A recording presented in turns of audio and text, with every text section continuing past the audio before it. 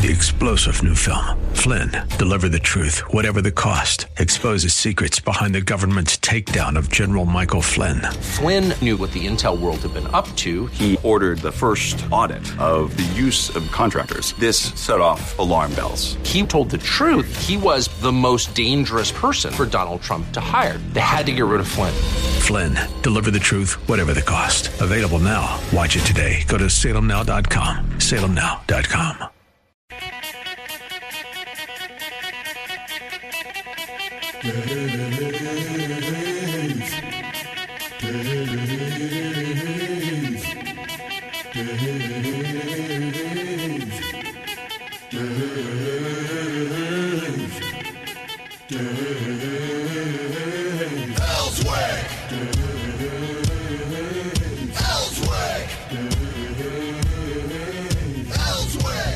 It's a Friday, and being Friday means that my time with my grandson is coming to an end. We'll be taking him back tomorrow to Okmulgee, Oklahoma, and he's not happy about it. He told me last night, he says, "I'll miss you, Pop." And I said, "Yeah, I know. I'll miss you too." And it's going to be difficult from now on because he's starting school. And school, puts a damper into everything, so to speak. So he'll get underway in school early in August. And I'm expecting next time I'll see him, it'll be around Christmas time, for any length of time. So that's maybe Thanksgiving, maybe a long Thanksgiving weekend or whatever. But,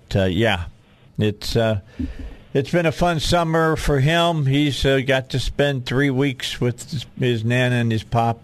Last night we went, I had already seen it, and so had Linda, but Eli hadn't. We took him to see the new Minions movie, and he had a great time watching the Minions movie. He really, really enjoyed that. So, yeah, it's been a good visit. It really has been. All right, Robert Steinbach is here. He's on by phone, and of course, he is a law professor over at the Bowen School of Law.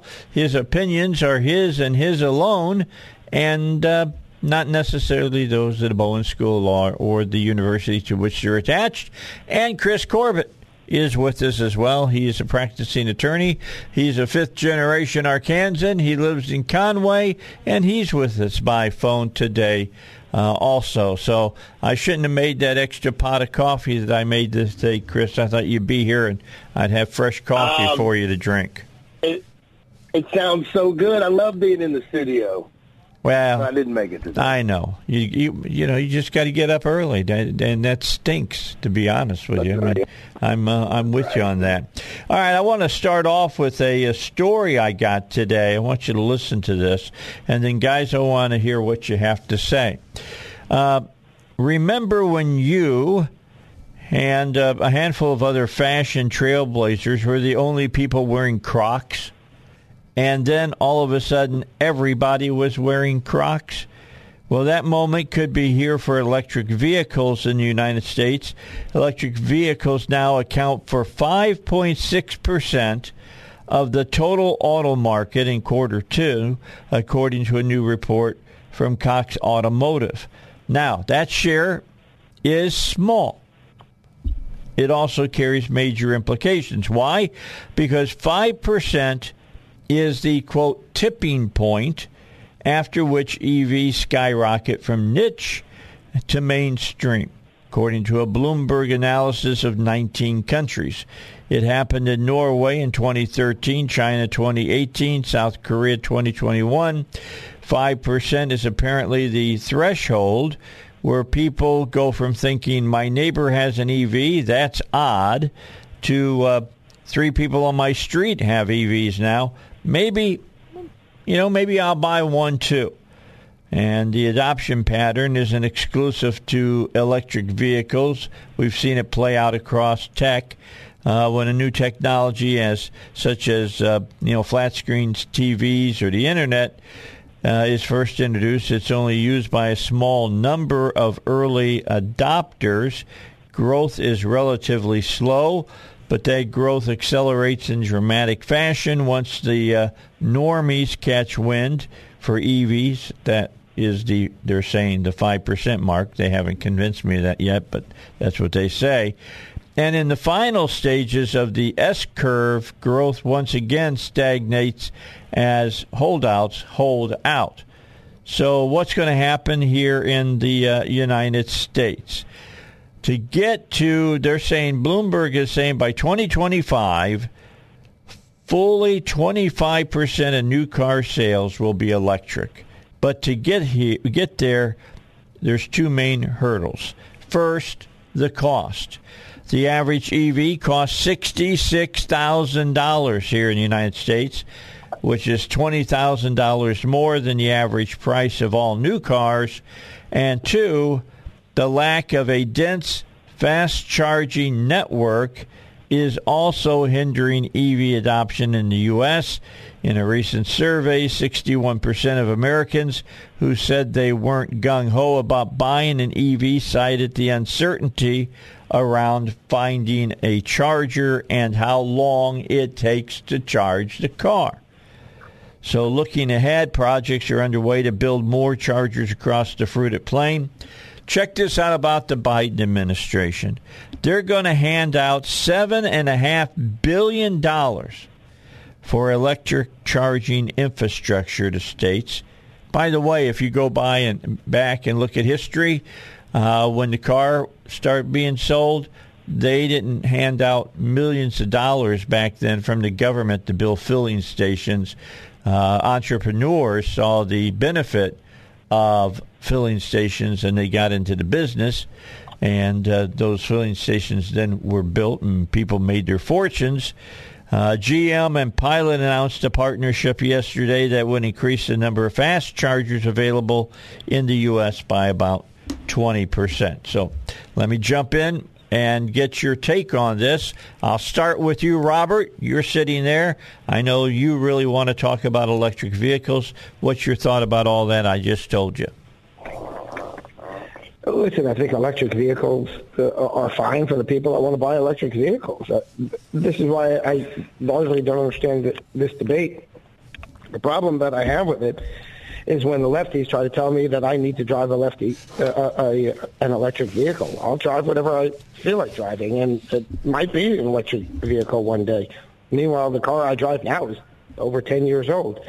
So I don't have $60,000 to throw away on a new vehicle, but then again, I'm not like the new chancellor of ASU who is making a $500,000 salary, mostly on the public dole. Or now, what I've talked about on your show previously, the director of the Arkansas Economic Development Commission, who gets $80,000 from a so-called foundation, which is really a cabal of state chamber folks.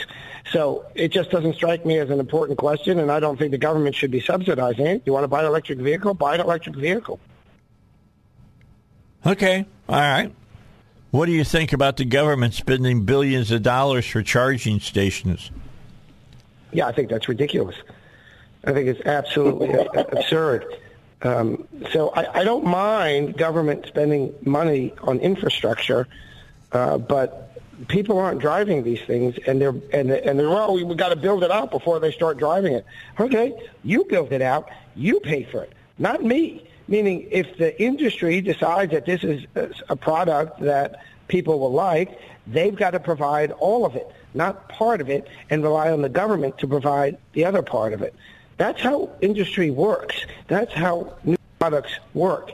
And I'm not concerned about subsidizing people who think that burning coal to charge their $10,000 electric batteries is more efficient than burning gas in a car.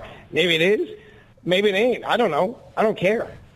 Well, the other thing being is that you look at buying an electric vehicle right now.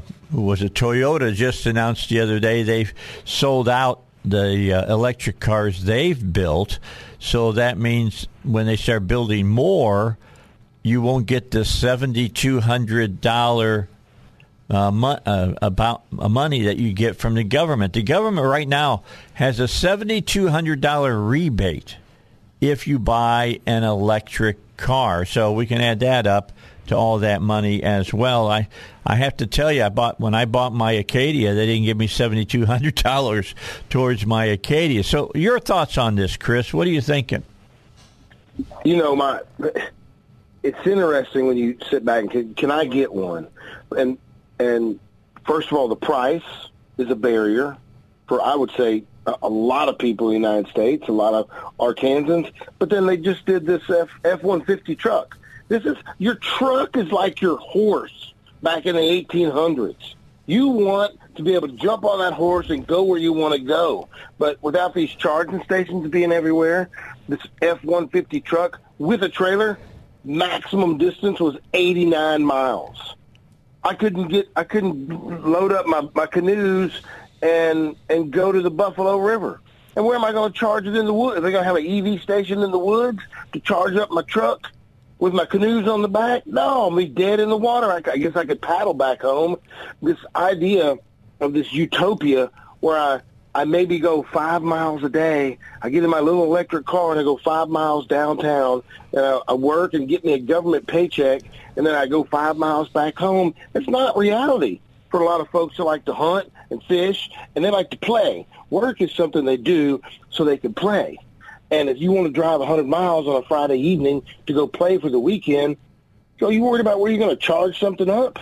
Oh, man, I think it's absurd, Dave. I think it's absurd. It's for some people, and it's not for a lot of people.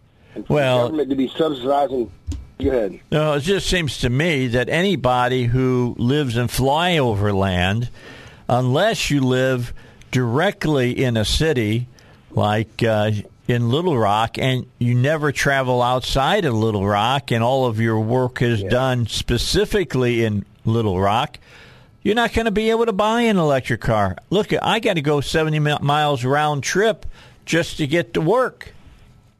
Yeah, Dave, and I haven't seen a charging station there at that fine building you're in. Where are you going to plug that dude in? Well, there's no place to plug it in, and there's not a charging station that I know of that's on 67, the road that I come down to go to work, or on I-30, or on I-40, or on 630. I'll tell you, yep, my buddy got him one of them fancy Tesla cars. He had a meeting in Fayetteville. You can get anywhere in Arkansas in half a day from Little Rock, right? You can have your meeting anywhere in Little Rock. He drove up to Fayetteville from Little Rock, had a meeting, turned around to come back. His Tesla died on I-40. Oh, really? Totally out of $300 tow charge. Out of electricity, huh? There's a lot of things they have to get done. We're sitting in 2022. I don't believe in 3 years we're going to see that much of an increase in charging stations and things of that nature. Well, yeah, and Dave, we had a conversation last night. My son wants to go into engineering, and he's thinking about petroleum engineering. And my wife, I said, well, is oil going to be here in 10, 20 years? Yes. It's going to have to be. Oil's going to be here. Yeah. How are we going to fuel the jets? You think are we going to charge up a jet so we can fly around? How are you going to make tires? Exactly. How are you going to make tires? I mean, Tesla's got rubber tires on it, right? They don't have round stones. Dave, there's over 6,000 products made with oil. This is some kind of Green New Deal, utopian, gold standard, recycle all your water and your rainwater and your LEED standard for buildings. They're looking to, it's cool. Hey, it's cool. And the Tesla is freaking fast, man. It's awesome. It's a go-kart on steroids, right? It's a golf cart on steroids. As far as practicability, like on a farm or something like that, it's just not going to happen. You're going to need, where's the electric-powered farm tractor? Ain't happening. Now they're not working on that right now. I can guarantee you. Right now they're just working to be able to get diesel at a price that the farmers can afford to fill up their tractors. I'll talk more about that as we go along this morning, because we're going to talk about inflation, and we're going to talk about that it's getting hotter and hotter, and it's not a good time for the average consumer here in the United States. All right, guys, let's take our first break. We'll come back. I got a lot of things to talk about today, things that are issues that I know people are sitting around the kitchen table and talking about. I'll tell you something else you'll talk about. If you're driving down the road like Chris's friend and his car ran out of juice and he had to get a tow, who do you get to do the tow? How about East End Towing? I mean, look, hooking up an electric car, I can't believe is that much different than hooking up a gas burner. So they'll be happy to come out and get you off the side of the road and now getting you to the place that's going to, you can, recharge at. I don't know what you do on that, and I don't know even how you go about recharging an electric car. I mean, do you have to prime the carburetor or the car engine somehow? I have no idea. East End Towing would know all that, though, because they've got the answers to all the problems you might face on the side of the road. All you have to do is give them a call, let them help you. 501-888-8849. That number one more time, 501-888-8849. Put it in your cell phone. Okay, we continue. You know, people look at what happened with the Trump administration. We were energy independent. We had one of the fastest growing economies in the world. It was blowing and going, and coming out of the side pipes, it was all flame. It looked like a fuel-injected funny car running down the quarter mile. Then you change your view and you look at what's going on in the Biden administration, and we're in. You got Biden over in the Middle East begging for oil, also talking to Venezuela and some other despots out there about getting oil so we can bring the price of gas down, and back to the Jimmy Carter era, in fact. And then you got an economy where we're looking at inflation.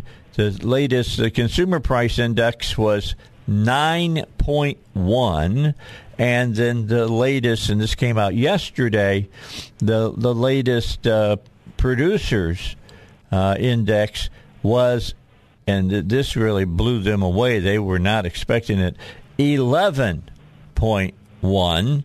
And, we're in the double digits there, and that's what the producers are paying now. So a couple of months, you're going to see that on the shelves of all the stores that you go and buy your groceries at and your Christmas gifts at. Get ready. It's not going to be a cheap Christmas this year.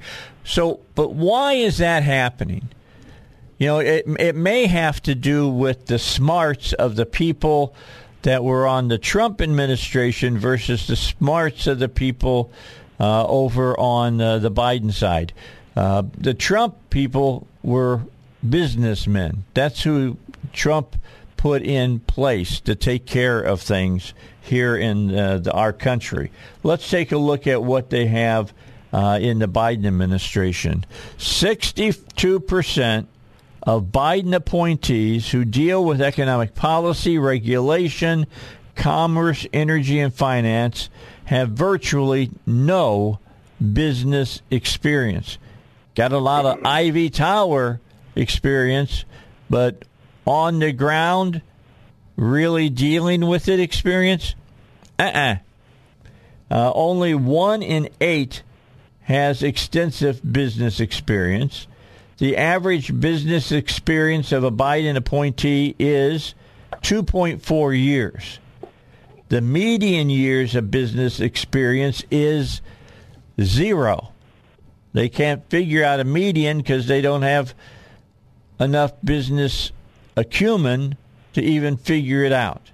The vast majority of the Biden Economic Commerce team members are professional politicians, lawyers, community organizers, lobbyists, or government employees. And it's crazy. It was found that the average Trump cabinet member had 13 years of business experience, and the median years of experience was 8. So it's just this is the problem. There's a big difference between having run businesses so that you know the rules, the regulations, and you know the philosophies, and you know what makes a business run and hum, versus somebody who's all they've done is read a book. So I rest my case. Robert, I rest my case. Did you read a book on how to be a lawyer? No, I have not. I have not. I did, and I haven't been a lawyer. That's why I have you and Chris on my show. That's right. So that you can. I had some mediocre crackpot on Facebook once criticize me because I'm a professor, and he said, well, he was a successful businessman, having operated several businesses, only one of which he would actually tell me the name of. I don't know why you wouldn't tell the name of a business if it was successful. And then having gone to become an employee for a big pharma pushing drugs, which of course we know has resulted in things like overprescription and the opioid crisis and other wonderful outcomes. So I guess the question is, what kind of business experience does a person have? Because just because you work in business and just because you owned a business. We're going to get back to Robert and to Chris. Let me remind you, though, first that Hillcrest Designer Jewelry is going to open up today at 10 a.m. They'll be waiting for you to stop by and save you money on whatever jewelry it is you're looking to buy. If it happens to be a wedding set or perhaps an engagement ring, Eric over at Hillcrest Designer Jewelry will tell you he's going to save you about 20% on that over every other jewelry store here in the city. And because of that, you go on, you get married, you get 20% more that you've saved off the rings, which typically is not just a drop in the bucket, to go out on your honeymoon. Keep that in mind. They also do custom designs. They got plenty of things in the display cases that you might want to see and pick up and head out with. You come in with an estate jewelry, your mother, your father, several members of your family. Eric's going to look at it. He'll appraise it for you, tell you what it's worth, tell you what he would offer you for it, and you can take his offer, or you can use that plus a little extra he'll throw in to buy jewelry that is right there being displayed at Hillcrest Designer Jewelry. Stop by and talk to Eric. He's been in this business for 40 years. He loves jewelry. He loves designing jewelry. He loves selling it, repairing it, and taking care of it. You can find all the different kind of stones that you want at Hillcrest Designer Jewelry. 3000 Kavanaugh Boulevard over in Suite E. Open again at 10 a.m. today till 6 p.m. That's Monday through Saturday. And if you need to sit down and talk to Eric about a custom piece, give him a call at 501-246-3655 and set up an appointment to visit with him. That's Hillcrest Designer Jewelry. All right, Dave Elswick Show. Robert Steinbach, law professor over at the law school here, Bowen Law School. His opinions are his and his alone, not necessarily those of the school or the university. And Chris Corbett is here with us as well. And going back to what I was pointing out, I have to say this, though, and Robert, I got what you're saying about, teachers, and teachers play an integral part. But when you're talking about running an economy, running a country, I do believe that people who have, background in business are the kind of people that I'd be looking to do. Look, I've been program director at radio stations. You come in and you say, well, I went to such and such a school. I'll say, okay, what have you done? That'll be my next question. What have you done? Glad that you went to school, but now tell me, what's your experience? What can I expect that you can do? And why do you do it the way that you do it? That's just, that as well as I do. That's part of being able to make sure that things run correctly. Let's move over to Chris. Chris, your thoughts on this? Man, you want people in the government that have experience in real life, right? You want, like my cousin, James Corbett, running the block company. He would take a business mindset to the government if he ran for office. And he'd say, okay, hey, we need to do this, we need to do that. Wait a minute, we got a truck here. Can we fix it? Do we need to repair it? Do we need to buy a new one? When you make these kind of financial decisions in a real company where you're making payroll, you got 150 people looking at you, hoping the business doesn't fail, those are big things that would translate well into understanding how a small business operates. When you get to the government, how hard it is for a small business guy to keep the doors open, right? The hardest thing about a small business is staying open. So if you can stay open, you're going to make it. And when you don't have that experience and you just go to government and you think you can put these new regulations on small business. You can make them jump through these hoops, do these LLC filings, your tax filings, your permit filings, your business license filings, and you do all that and you haven't made any money yet. Yes, so, think about what Schumer is saying, all right? They're talking about this slimmed down Build Back Better, and it took a big hit yesterday from Manchin when he said he wouldn't vote for any kind of tax increases. Schumer said they want to raise billions of dollars in new taxes off of small businesses in America. You want to put small businesses in America completely out of business? Raise the taxes. Raise the cost of trying to stay in business. Yeah. We see the articles about how they, some city, I forget the name of it, dinged a couple 10-year-olds in their front yard selling lemonade. The city shut them down because they needed a business license from the city. Really? That's what we've come to?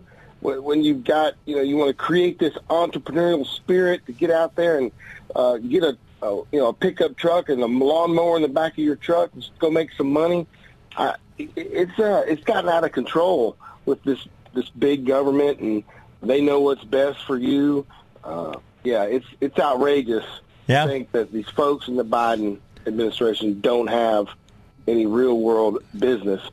Put them down in Rose City with $200 and no driver's license and no credit card. Let's see how long they make it. Yeah, see how long they last. I agree with you on that as well. Yeah. All right, Robert Steinbach here with us as well. Robert, I want to switch now gears again. One of the big issues that we've been talking about here on the Dave Elswick Show over the last 3 weeks with the politicians that are coming in is what looks like a real push towards universal school choice, or the money following the kids. Now, with that in that thought process, folks like you are going to play a very vital part in this, because there's more to just saying, okay, we spend, let's just say, pull an arbitrary number here, because I don't know what the average cost is for a student in Arkansas, but let's just say $8,500, and we're going to start an ESA, or education savings account, for every kid, and the parents get to say to the government, okay, that $8,500, I want it to go here for my child's education, and the people are going to send it there. You know, to be able to do just that, you're going to have all kinds of regulations and things. I mean, how hard is it when you're getting ready to start something that is virtually new? I mean, there are a few states that have done it already, so it's not like we've got to invent the wheel from, the very first part of, oh yeah, let's make it round instead of square. Still, you guys have got to get involved and help the politicians write up all the necessary rules and regulations so it all doesn't get screwed up, correct? Perhaps. I think there's an excess of claim of difficulty when it comes to government returning money to the public, but it seems always easy for government to take money from the public. It's sort of like insurance companies. They're very good at taking your premiums. They're not so good at paying out.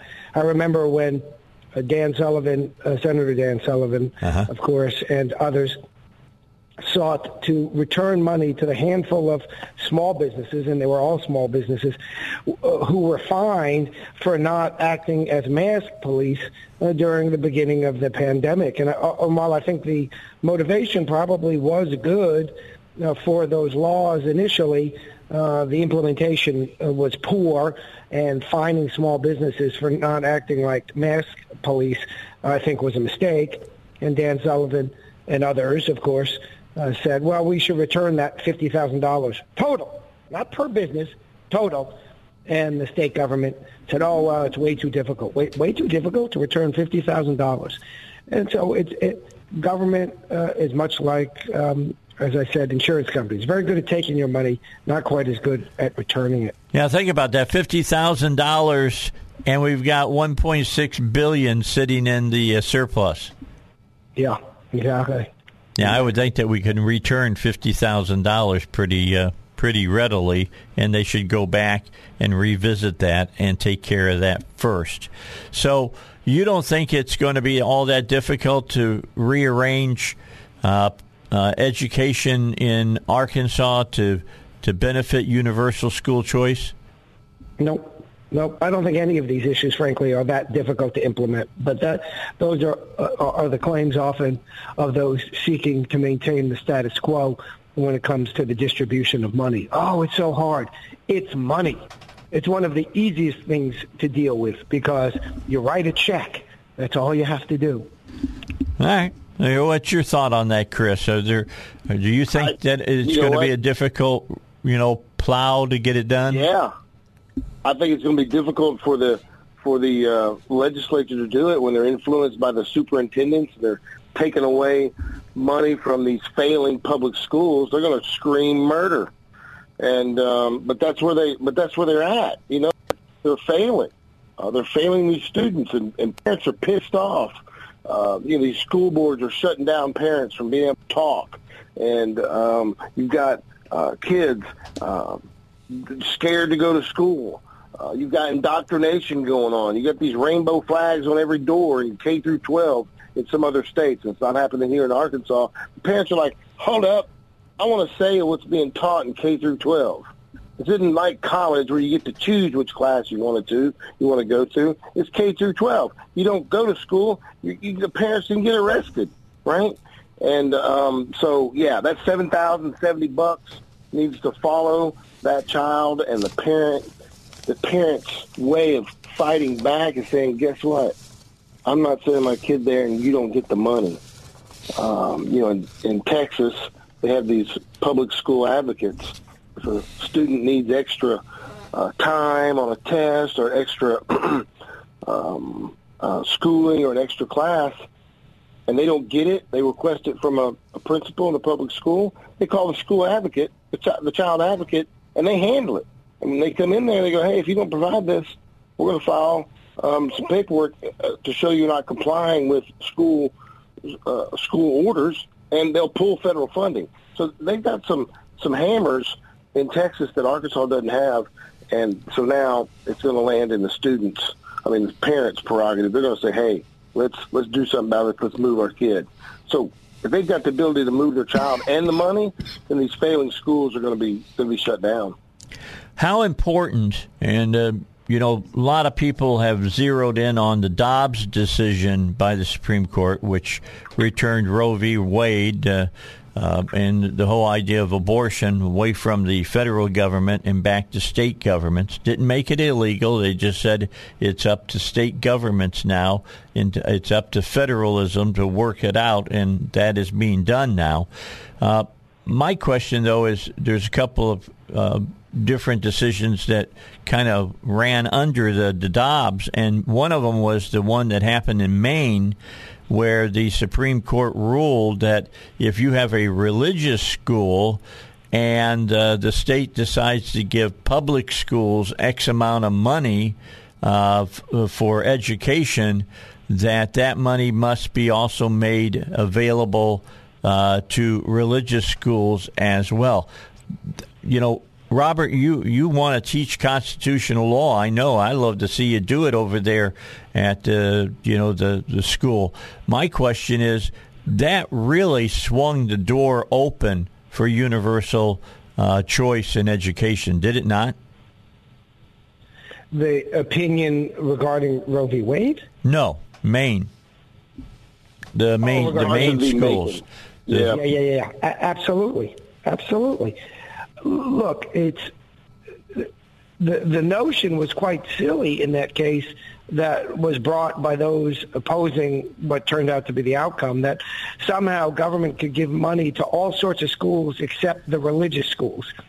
If you give money to religious schools, doesn't mean you're supporting religion if you give money to every other group. And if you don't give money to religious schools and you give money to every other school, then, of course, you are discriminating against religion, and you're not allowed to do that either under the First Amendment. It actually struck me as a very simple proposition, but, of course, the left is so built into their ideas that they can't even see what's on the tip of their noses. Yeah, I just think it's really going to open up this whole thing about universal school choice. We'll talk more about this as we go along this morning. Got to get a break in right now. We'll come back here on the Dave Elswick Show. We'll talk a little bit that the governor wants to have a special session. He's talking about speeding up the tax process, getting the taxes lower. And spending some money there, and then he's talking about teacher salaries, although that's run into, as they like to say in England, a sticky wicket. We'll talk about that as we continue on the Dave Elswick Show. Don't forget about ICU protection. Billy Mack does a great job. You heard Alan Kerr yesterday in the 9 o'clock hour saying that he had called Billy, got the best offer for doing security for his home from anybody else. He had one more place he wanted to call, but he told me off the air that he didn't expect that they were going to be able to beat Billy Mack and what they were doing. And Billy Mack was able to do it right over the phone with him. He told him how many windows, how many doors, I want this, I want that, and he said it'd cost you this much per month. That's the way it can work for you as well, for your house or for your business. Give Billy Mack a call and ask him. Ask him about, door and window sensors. Ask him about cameras, 1080p cameras, clear cameras, not A&E cameras from the 1980s or 1990s. We're talking about as clear as your direct TV signal is if you've got satellite, or dish if you've got satellite television. All you have to do is call Billy Mack at 501-205-1333. That's 501-205-1333. And remember, you pay for the service, but you don't pay for the hardware. That's ICU protection. Back with you, Robert Steinbach, Chris Corbett with me today by phone here on the Dave Elswick Show. Let's talk about the governor wants to have a special session. Every elected official I've talked to are like, we don't need to have a special session, but if he's going to call it, we'll be there for a special session.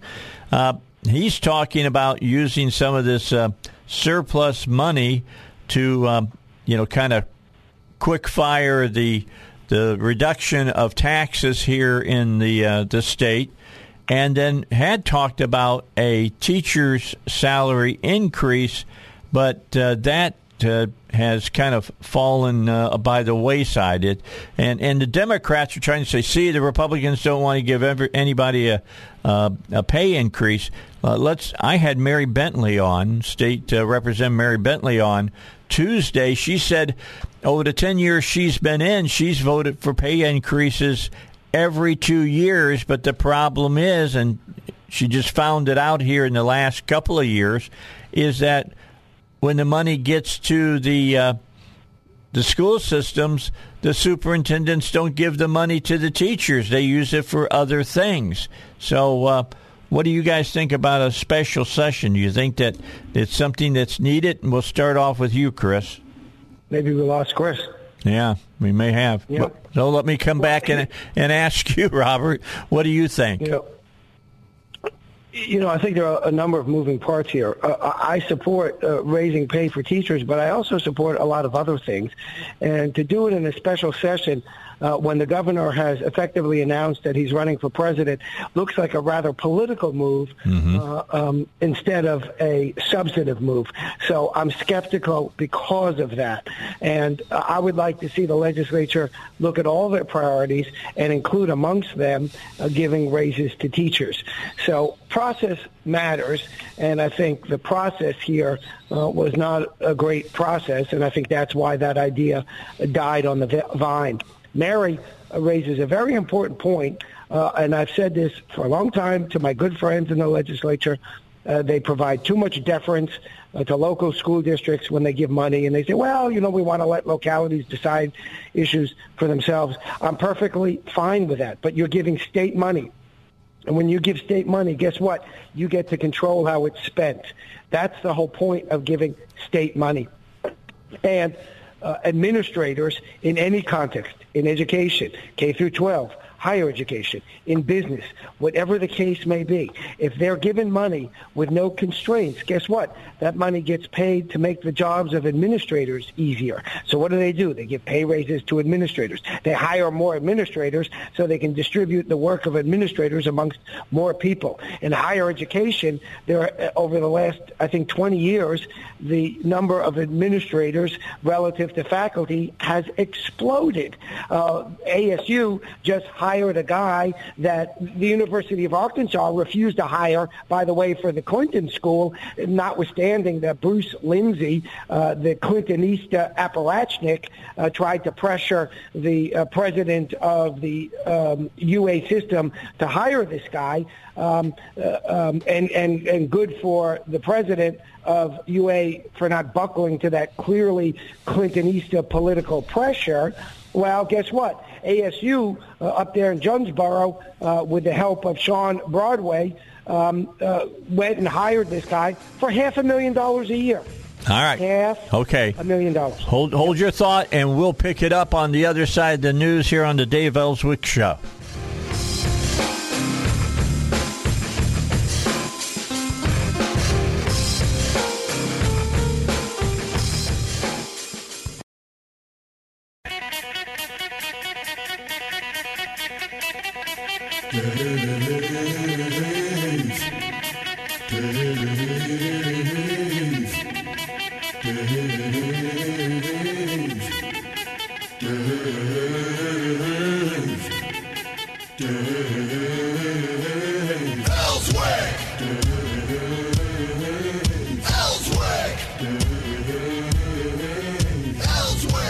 All right, second hour of a Friday show. Going to be hot today, but not as hot as it's going to be next week. Next week, we're going to be in the 100-degree range every day. Not feels like, but 102, 103 degrees every day, and then it's going to feel like 110, 112 outside, so be prepared for that. Let's make sure I've got Robert Stein back there. Robert, we still got you? Yes, sir. Are you all right? You sound really laid back today. Mr. Laid. They call me Mr. Laid Back. Yeah, sure. Okay. Anyway, Robert Steinbach is here. He is, of course, a professor of law over at the Bowen School of Law. His opinions are his and his alone. And I heard that laugh in the background, so I know we got Chris Counts now with us again.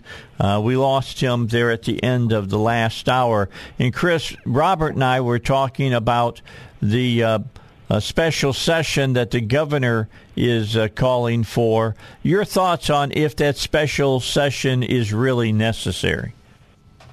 The special session? Yeah. He's way behind the curve, man. We're $1.6 billion in the black. What is going on? Yeah, there needs to be a special session. They'd have done it 2 years ago, seeing that they were collecting too many taxes from Arkansans. They've only collected $1.6 billion too much. Right. Where's that money come? Where's that money come from, Dave? It just appears out of thin air. No, they take it directly from you. Yeah, now I don't know how much of that, and I know that we're gathering in more than we need. However, some of that money is, I think, COVID money that flowed in from the government, if I'm not mistaken, and the states could use it as they saw fit, and some of that money is sitting in the extra funds. That in itself bothers me because that's part of the reason that we've got inflation that we have right now. You know what I would like to see the special session about? I would like to see Congress or the state legislature call a special session and jerk the charter of the city of Little Rock for failing to do their job in taking care of crime, taking care of taxes. Little city of Little Rock's failing down there. There's an article in the newspaper saying crime's 3% down. Yeah, after it went up 27%. I just sent a FOIA request asking the mayor to produce all the documents he used to come up with statistics. Rob's great with math and statistics. And I know. So you got two people that have experienced, there's two people in the world. One's experienced crime. Guess what? The statistics show that only half of people have ever even experienced a crime. Well, that's one way to look at it. And then let's say it goes down the next year. Well, now we're at 0% crime. These numbers are being manipulated. Well, you got to remember what I always say: figures don't lie, but liars figure. Yeah, there you go. For him to get up on his little stage where I can't bring my gun into City Hall and say crime is 3% down, it's outrageous. I'm driving around in Little Rock yesterday, potholes everywhere. I took a picture of it. I don't know who's the subcontractor they hired, but on this road, no warning signs, no nothing, just potholes from huge repair work being done. And there was one little cone out there, and the cone's tumped over.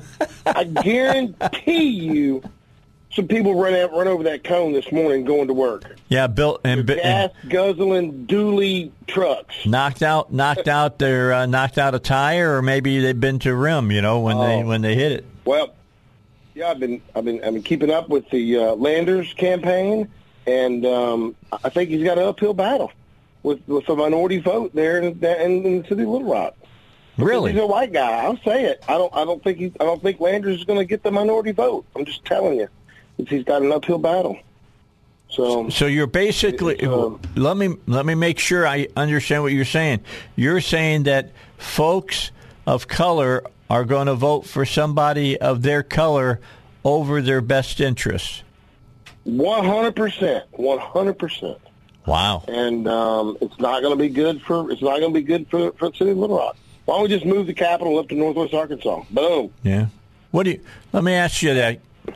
Robert, do you think that that's the case right now as far as the mayoral race is going? No, I think that Steve Landers can win, but I do think that, as has been historically the case, that demographic groups typically favor candidates from their group.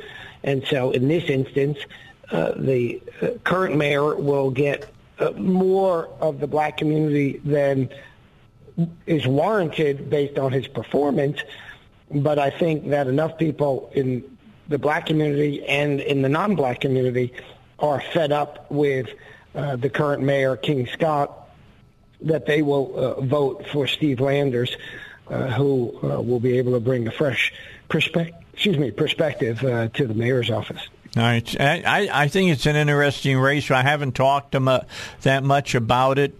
I'm going to be picking that up as we go along because, there wasn't really any kind of primary or anything like that. So as we get closer to November, I'll start talking about it, and we'll be comparing the candidates, and people have their have to make a determination. I hope that you're wrong, Chris. I hope that the people who are going to be voting on this, that skin color won't be the overriding decision that they make, that they don't vote for somebody just because of their color, just because they're dark-skinned. Yeah, I've seen it too many times. I saw it in 04 and 05 when Robbie Wills ran for Congress and in the Democratic primary. He carried 6 of the 7 counties, and the Pulaski County went overwhelmingly for that state senator. I can see her face. I can't think of her name. Joyce Elliott. She beat Robbie Wills. Joyce Elliott. Yeah, Joyce Elliott. And she carried 1 county, and Robbie Wills got the other 6, and he lost. And she's black and he's white, and they didn't get any of the minority vote. All right, he lost, and so I think it's going to be sad. I think it's going to be sad for the city of Little Rock. And I was trying to get what is the mayor doing with the vacancies in the police force? And the police chief just left. No big deal. He's just out of here. We'll find a new one. There's some major problems. Well, wait, now you missed part of the story. He put somebody in there, a woman in there, to take over, and then she left in 2 weeks. Oh, I missed that article. Are you serious? Yeah. Oh, my goodness. Well, she probably got in there and saw behind the curtain. She's like, this is a mess. I'm out of here. Yeah, or she had a meeting with the mayor, and the mayor said, well, here's how we'll run this city. And she went, I don't think so. I'm out of here. You know, I don't know if that's the case or not, but I do know this, is that crime is out of control in Little Rock. I agree with you. Yeah. Well, for them to come out and paint a story about, crime is 3% down, it's just so disingenuous. It's so blatantly false, in your face. Like, man. Yeah, it's not Crazy. down over the whole year 3%. It was down that month 3%, right? Oh, is that? I don't know. I think that's what it was. It's been spiking over the year, and they said, but it went down 3% this month. Well, it's still up probably about 24%. But of course, the mayor's not going to bring that up. And here's a better analogy: 2 murders last year, 1 murder this year. Murders are down 50%. Yeah. That's true. Well, Robert knows exactly what we're saying. You take statistics and you bend them to the narrative that you want to present. Is that not true, Robert? Indeed, although I don't know how he gets around the fact that murders are up, even in the narrow band that he's looking at. So it really strikes me as a difficult claim that violent crime is down if the single most important component of violent crime, murder, is up. Yeah, murder is up. There's no doubt about that at all. I'll be interested to see how the various players in the media cover this. If they cover it, fairly and call truth for truth, or they bend it some. For certain candidates, we'll have to keep we'll keep our eyes on that and see what's going on. We got to do that. All right, let's get our first break in here this hour. I want to let everybody know that coming up at the 9 o'clock hour, I got a couple of really very good guests that you'll want to hear. Phil Kerpen's going to be on from American Commitment. The Democrats are getting ready to drain Medicare. You need to know about it if you're over 65, and you need to know about it if you're getting close to 65, because they're going to tell you got to go on Medicare. So you'll want to know what they're up to there, and Phil will talk about it. At 9:35, I got a really special guest that I'm really looking forward to. Haven't talked to him in several years. He has put together a new group called E3 Firearms Association. Talks about how communities and individuals who want to really protect themselves in this time of rising crime can do so. And it's none other than Chris Peranto, better known as Tonto.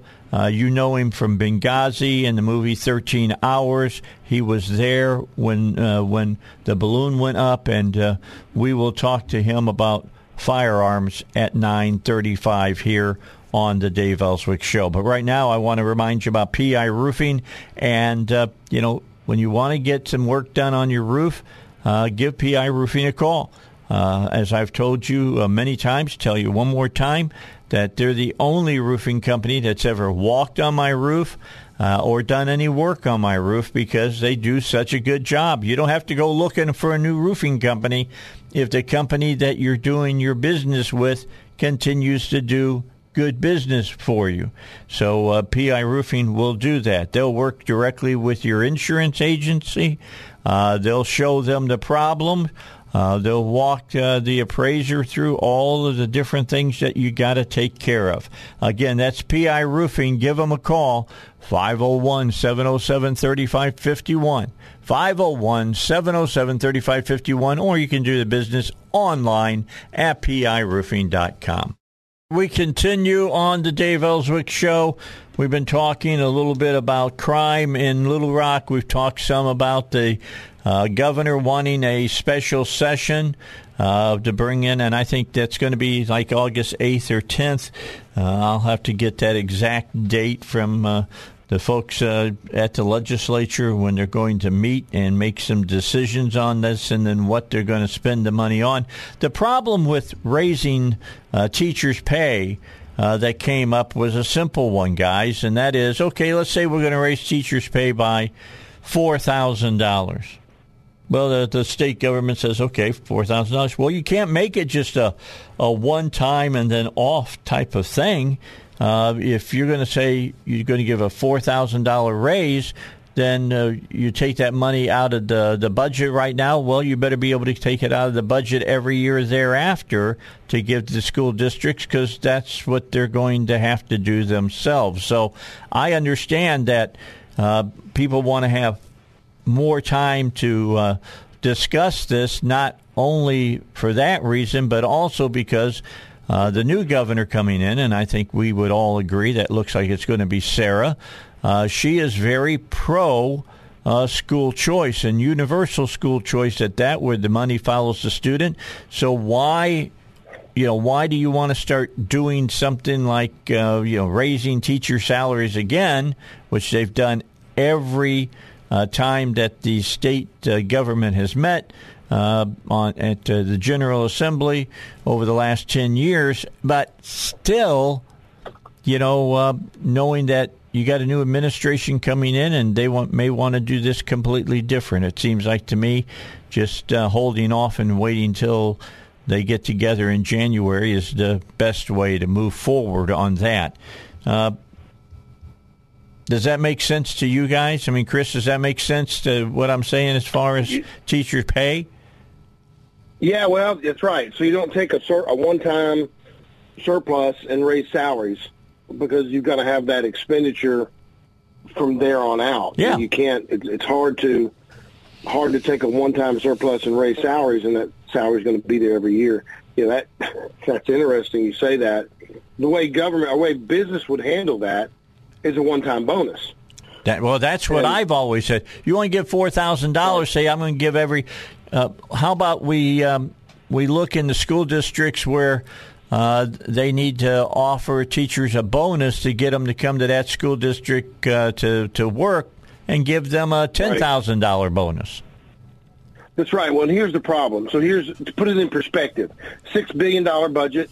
Arkansas, they have a budget, around $5.5–6 billion per year. Half of that spent on education. Another huge chunk spent on health care. Yep. And when you say education, wait, what do you mean by education? I'm talking about the school buildings, the upkeep, the maintenance, and then the administrators. The administrators. That's where the money. That's where the majority of money goes to. Yeah, they're paid 8 times what the teachers are paid. So the folks, and Rob, I think this kind of mirrors what's going on in university settings, college settings, is you've got the folks doing the work, interacting with the students. They get X, they get paid X, and the administrators are getting paid 2 and 3X. And they never interact with the student. And then when you call them, like I did one time with one of my children who's dyslexic and has some signs of dyslexia, I said, hey, I see in the state code here I need a little help on some special training on some dyslexia here. The B's were backwards and the D's were backwards and forwards or whatever. And you know what? I ran into a wall. No help. Well, you know what I could have done? I could have paid $5,000 to go to this access school and get him diagnosed and put him in a private school or her in a private school to handle the dyslexia. Well, we just handled it on our own. State did nothing. Even though they were mandated by the Arkansas State Code, legislature said, hey, you've got to do this. Showed that statute to some of the administrators. Hey, I'm sorry, that's not my job. Let me send you over here. Yeah. They're experts at the administrators are experts in deflecting. And hey, look at what happens, though, if you have open choice, that money that follows the students, you can use that money to pay for them to go to a school, or if your son needs a dyslexic work, special session or whatever, you can use that money to pay for that.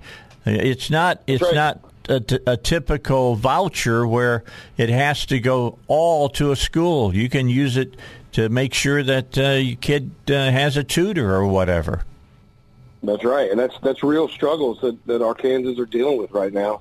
And the government money, a lot of money is spent on education and health care.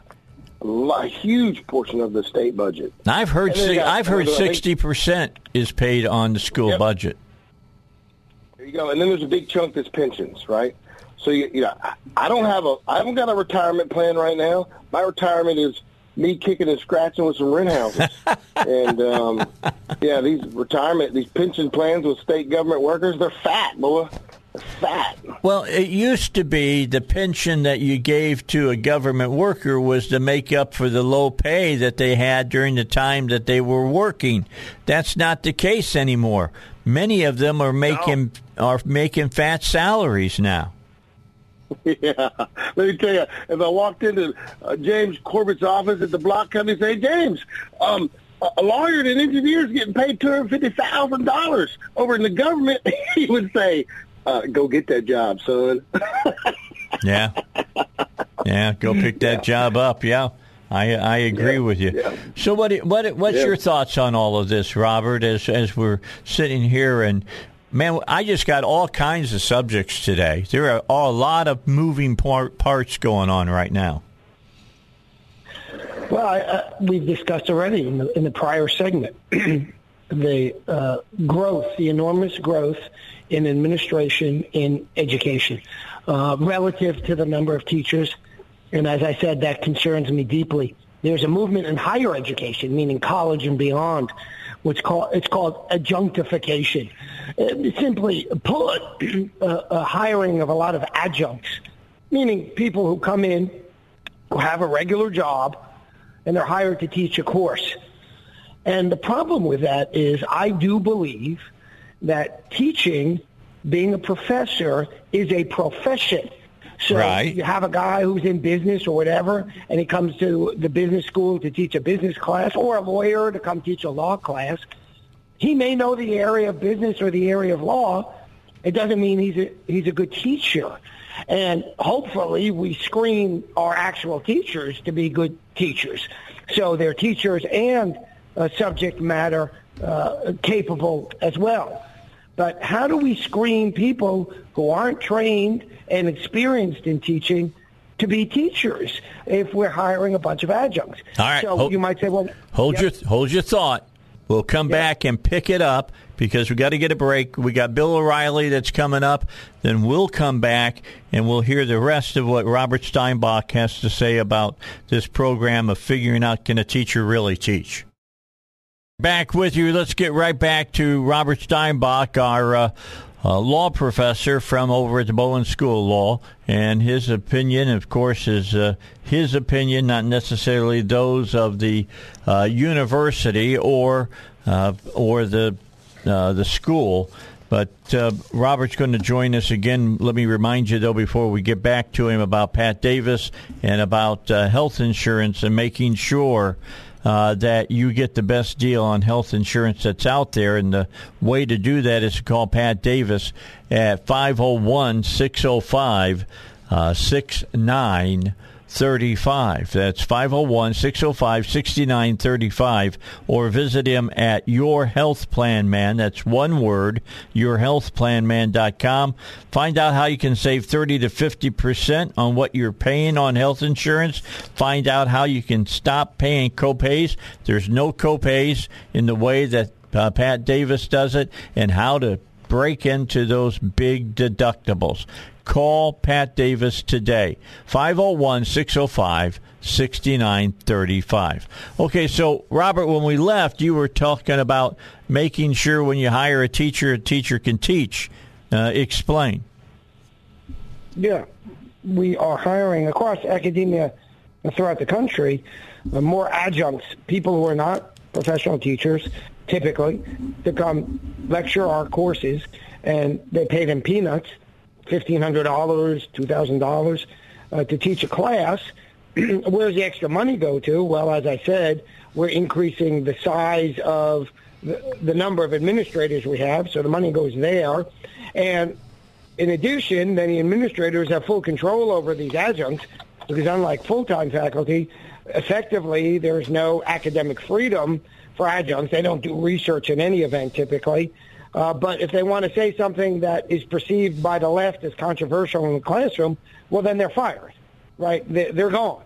So it's much easier to engage in a system of indoctrination if the people who are communicating directly with the students are under the thumb of the administrators. You see across this country, administrators in higher education say, well, such and so-and-so doesn't comport with the values of the school. What are the values of an institution of higher education? What does that mean? It's made up of a bunch of people, left and right, and other political philosophies, and yet the deans and other administrators typically speak and say what they think the values are. Happened to this woman, law professor, who's a doctor and a lawyer up at the University of Pennsylvania, and she made statements essentially regarding affirmative action, and the dean up there says, well, her views don't comport with the views of the University of Pennsylvania Law School. What are the views of the University of Pennsylvania Law School? She's a member of that law school, and you're telling her that her views don't comport with the alleged views of a building? Yeah, well, what does that even mean? Well, here's what it means. It means that they didn't sit down and talk to her and vet her and make sure that whatever she was going to teach went along with what they wanted taught. Yeah, with their leftist ideology. That's right. The leftist indoctrination ideology. And that's a real problem throughout education. And I don't see any movement to correct that. And that includes with our legislature, many of whom are my friends. And I'm talking with them about this. What movement are we having to ensure that we have philosophical diversity? You know, I just saw recently a spreadsheet, hundreds of thousands of dollars, maybe millions of dollars spent across the Arkansas's higher education system on a variety of diversity and equity positions. Hundreds of thousands of dollars, if not millions, per year spent on diversity and equity, and all of that, it no way includes philosophical diversity, diversity of thought. No. It's diversity of color, diversity of plumbing. It's all the stuff that's not supposed to be affecting your thought process unless you buy into the leftist indoctrination, which is that you are captive to your skin color and your plumbing. And I don't buy into that. Yeah, it's a real problem. I mean, seriously, that's why I'm excited about, in K through 12 at least, the whole idea of the money following the student to whichever school the parent wants the student to go to, because that way you don't have to keep your kid somewhere where they're teaching a bunch of leftist views and stuff if you don't want them to hear it. Well, of course, the money follows the student in higher education in a sense, because a good portion of the money to higher education comes from tuition, and the student gets to decide where he goes to school in higher education. Right. The problem is there isn't much choice. It's, should I go left, far left, or ultra far left? Yeah, or outside the ballpark. Right. You went so far left that you left the ballpark completely. All right, exactly. So let me move on. I want to start scratching the surface of our next topic, and then we'll take a break and we'll finish it up for the day here on the Dave Elswick Show, and that is what's going on with our economy. Things are not looking good. They're looking terrible. In fact, when you look at the governor wanting a big a big amount of money being moved out of that $1.6 billion. There's several legislators, Alan Clark, Kim Hammer, and others that are saying, hey, wait a second, there may be a recession coming. Maybe we should hold our oats a little bit, see what the economy is going to bring to us before we start just throwing money around. I mean, we had a 9.1 consumer price index just the other day.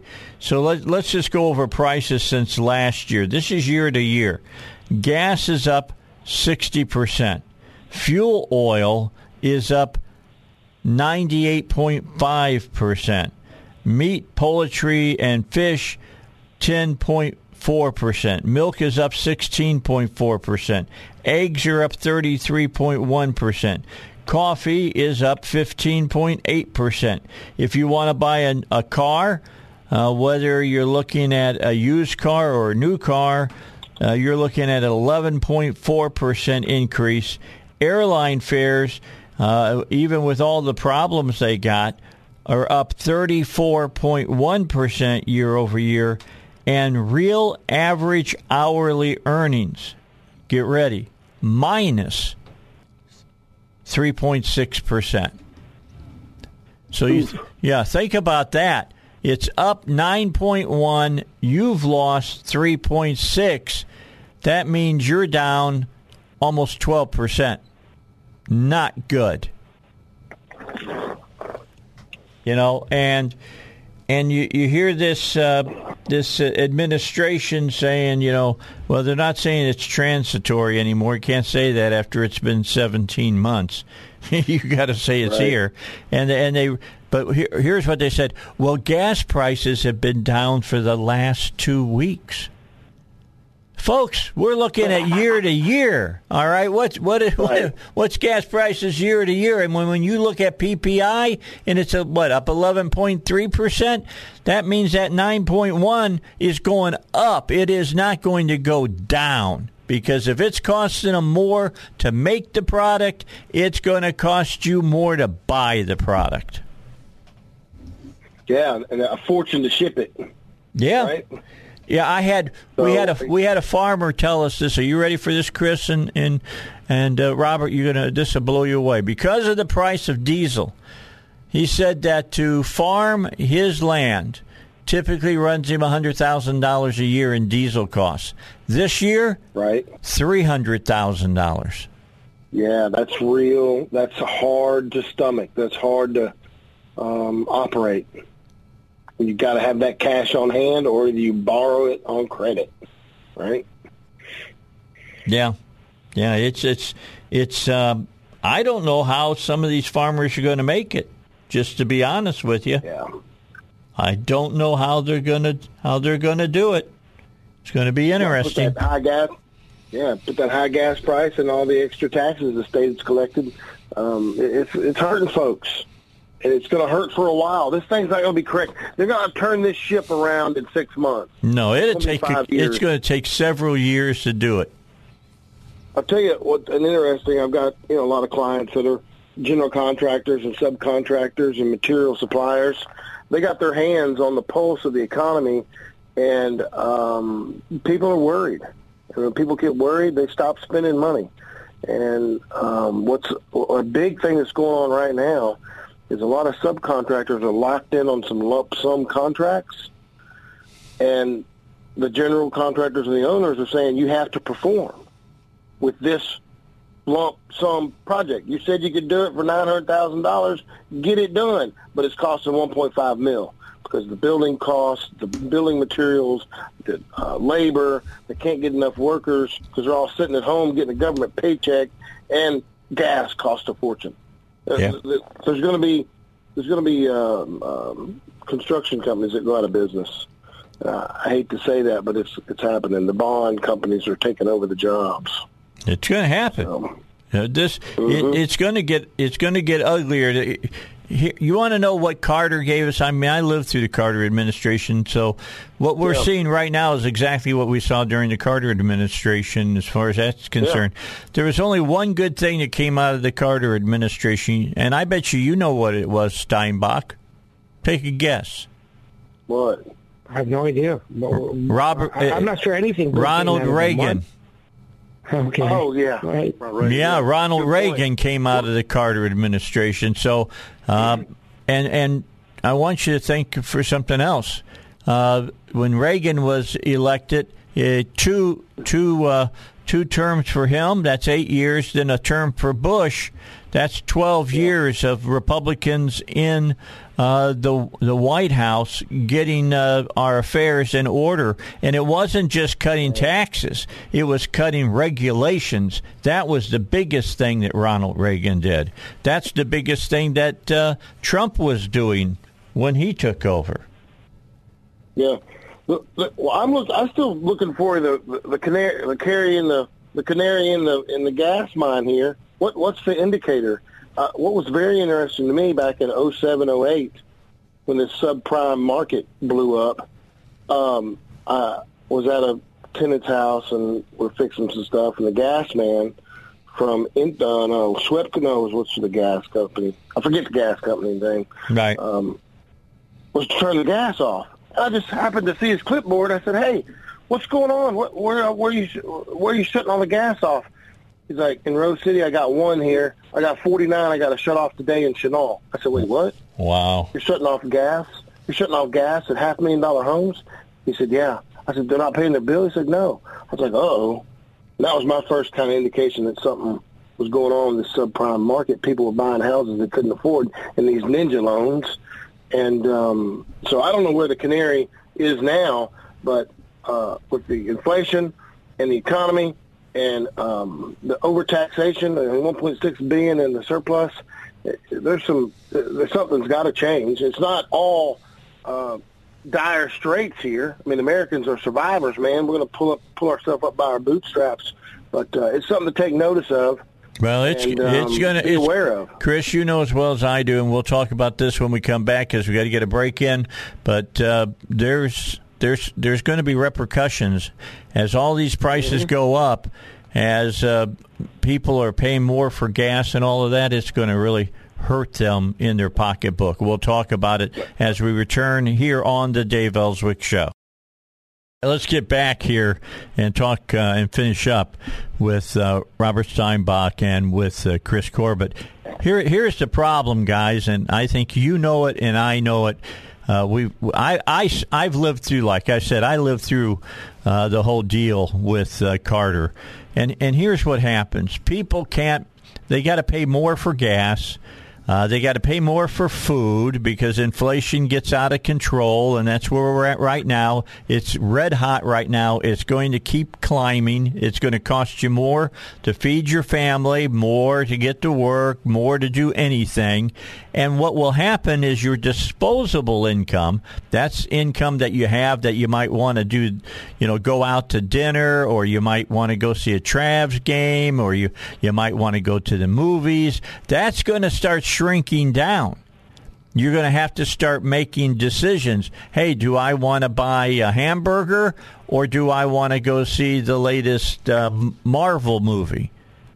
And people's going to pick the hamburger, to feed their families and things of that nature.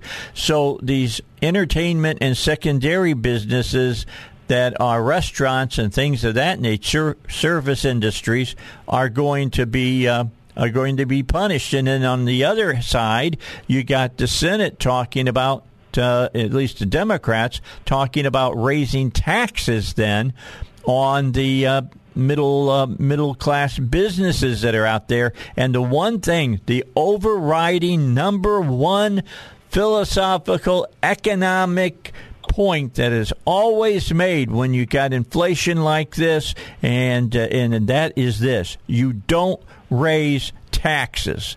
because it's a double whammy at that point. We're going.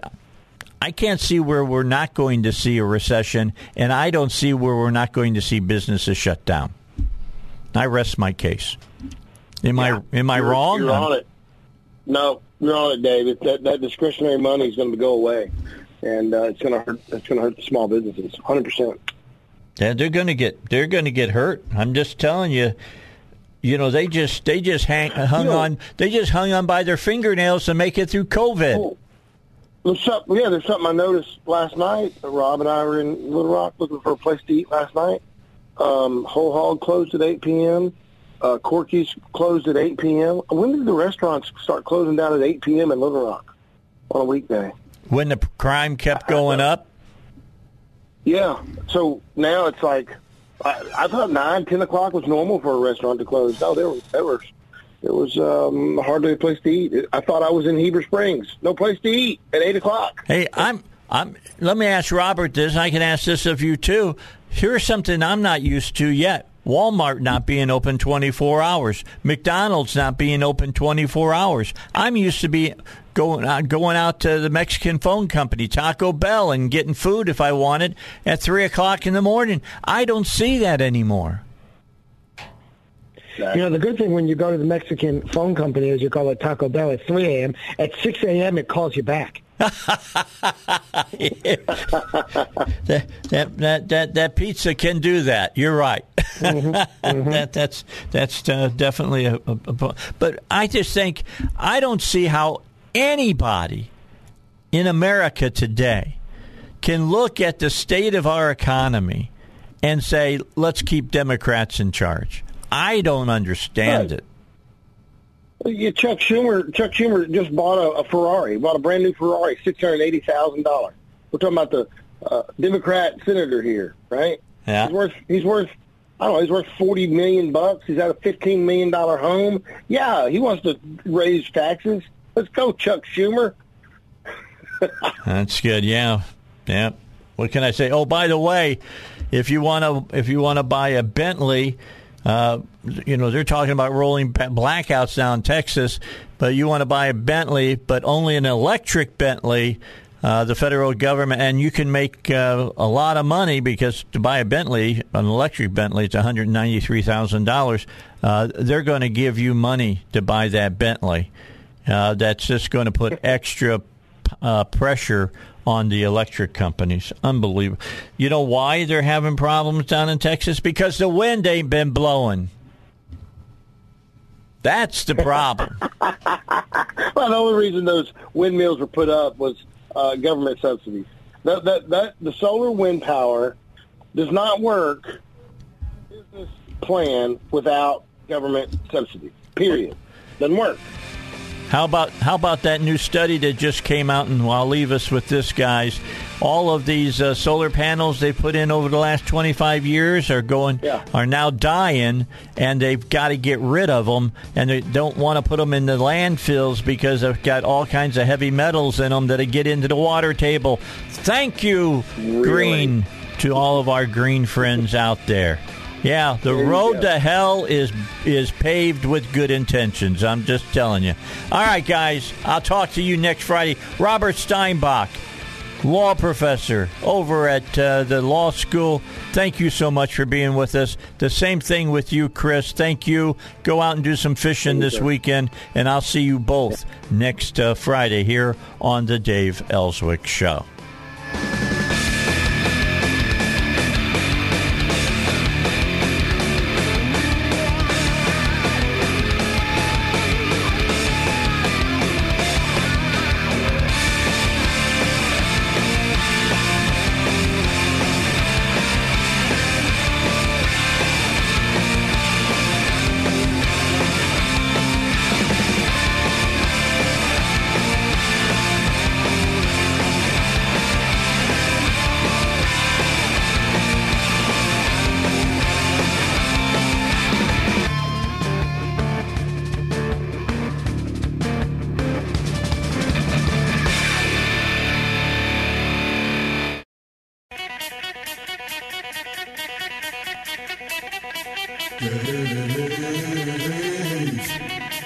All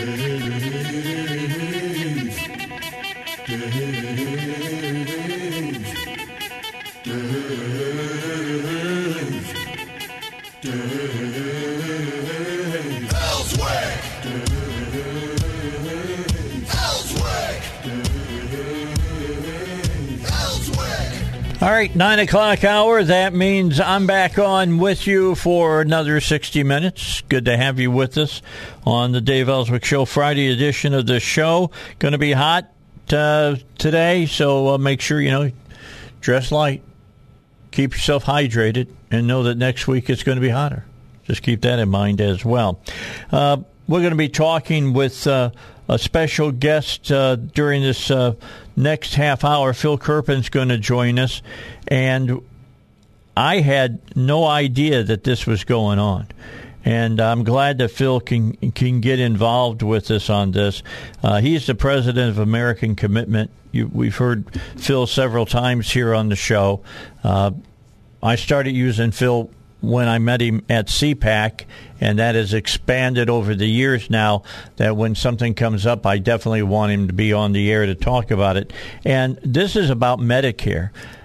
Many of you are on Medicare that listens to this show. I'm on Medicare. Look, I'm past 65, and you get past 65, you're going on Medicare. That's just the way it works here in this country.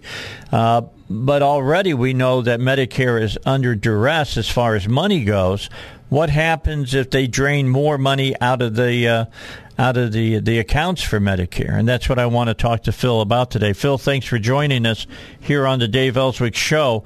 Now, the Democrats who are in control right now are trying to do this kind of through the back door. Is that not correct? Well, first of all, great to be with you again, Dave.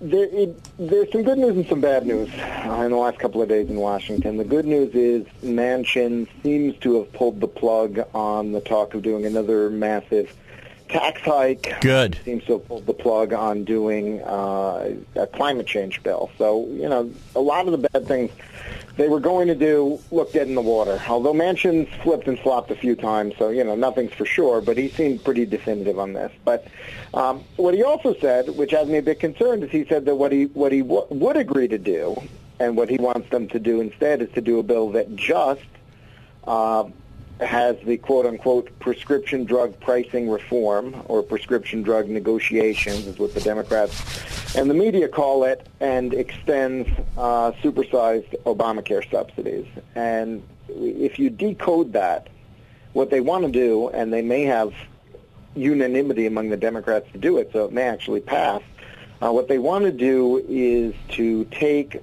$287 billion out of Medicare prescription drug spending. Ouch. And hand it to insurance companies in the form of supersized Obamacare subsidies. And they claim, the insurance companies say if we don't have supersized subsidies, premiums are going to go through the roof and all this stuff. And, of course, I don't understand why premiums haven't gone way down over the past 2 years, because most people aren't going to doctors or hospitals because they're scared of COVID or because they don't want to or whatever, don't want to deal with masks or visitation restrictions, whatever. For whatever reason, utilization of our healthcare system has been down dramatically through the whole pandemic period. So you would expect premiums should be down because they're not paying out claims, but somehow they have not reduced premiums, and they're threatening to raise them if they don't get, another, extension of massive jumbo-sized Obamacare subsidies. And so the Democrats apparently have convinced themselves that this would be a great political win for them if they slash what Medicare spends on prescription drugs and hand that money over to the insurance companies in expanded Obamacare subsidies. And the way that they talk about it and the way that the liberal media covers it for them, it sounds like cutting Medicare prescription drug spending is a good thing for seniors because they say, you're going to save so much money, government's going to make the prices lower. But, of course, if the government makes the price of something lower by ordering it lower, which is essentially what this is, the way this bill works, it says you have a quote-unquote negotiation where the government sets the price, and if you don't like the price, you get taxed a 95% excise tax. So it's going to be government setting the price, and they're presumably going to set below market price, and that can have some near-term benefit. If the government price is lower than the old price and you're paying a 25% copay, you're going to see savings at the register. So I guess that's where they see the political victory. But anyone who thinks about it for more than a second or two knows that if you cut $287 billion out of Medicare drug spending, you're not going to get as many drugs. You're not That's correct. New drugs developed as quickly. They're not going to be available right away. I mean, there's no way you take that much money out of Medicare drug spending and you don't hurt seniors, in my opinion. Okay, so let me ask this question. What I'm hearing, what you're saying, we're talking price controls here, is what we're talking. And if they know they can control the drugs on this many drugs, then they're going to just say, "Hey, look, we're not going to be able to keep these other drugs down. They'll go up in price," which probably would take the formularies from the insurance companies that perhaps you're getting some extra benefit from, and they're just going to drive your other drugs up. So in the end, you're not going to save anything. You're probably going to end up paying more.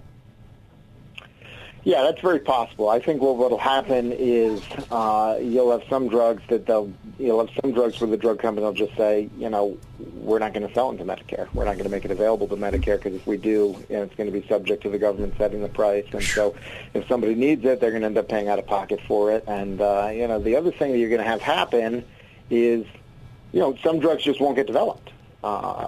Because of the possibility of government imposing a price, and you can't get your R&D back, and so it will decrease investment, decrease the number of new drugs that are developed as well. I mean, the idea that price controls are some kind of free lunch where the government can just reduce the price of something and no problem. I mean, you would think that by now even the Democrats would have learned the lesson that the world doesn't work that way. Yeah, you're right. But they appear not to have learned that. I mean, all we have to do is look at Europe to understand that it doesn't work that way. That's why a lot of these new drugs that come out don't show up in Europe for years. Yeah, that's right. And, they typically have to wait 4 or 5 years for a new drug that's available in the U.S. right away because of the way they impose price controls. But, the other aspect of it is that, they sort of get a free ride on us, right? We're paying the cost of developing drugs. Mm-hmm. They can have government set lower prices, and they don't get them right away, but eventually they get them because the marginal cost is it's a little bit of additional profit. Why not take it if you're the drug company? But if we go down this path, I don't think it's going to stay limited to Medicare. I think it's going to expand over time. Eventually, you're going to have the government setting the price of all of these drugs, and if we're doing that, there's nobody left to get a free ride off of, and you're going to have a huge decline in private sector R&D, and then what's going to happen? They're going to say we're going to replace it all with taxpayer dollars, and we're going to spend trillions through NIH, and don't worry, and it's going to become a whole massive boondoggle, and we're not going to get nearly the innovation that we've had in the private sector-driven process, and we're all going to pay a fortune for it. So it's a terrible path. It's a terrible path to go down. I understand that there are lots of good reasons that people don't like the drug companies, but, this is kind of ridiculous as a solution. The other half of it that I find so absurd is that they want to hand the money right over to insurance companies, who are like the most ridiculous players in our whole healthcare system in the way that they operate. And, for 12 years now we've had Obamacare, and they've said quality, affordable insurance, and the price just goes up and up and up and up and up. And they say, the solution is throw more government money at it. But, when you keep throwing more government money at something, it doesn't bring the price down. It rises even further. Mm-hmm. This is our whole problem in healthcare and higher education, all these other things that are heavily subsidized, and so the price just keeps going up. Yeah, and the quality keeps going down. That's the other thing that we got to talk about here. Phil Kerpen is with us, president of American Commitment. I mean, look, if drug companies suddenly decide they don't want to spend money on research and development because making the money back on any kind of new drug that they develop is going to take a long time. So what's the use in doing it? Then that means that the patients are going to suffer because of it. Am I wrong?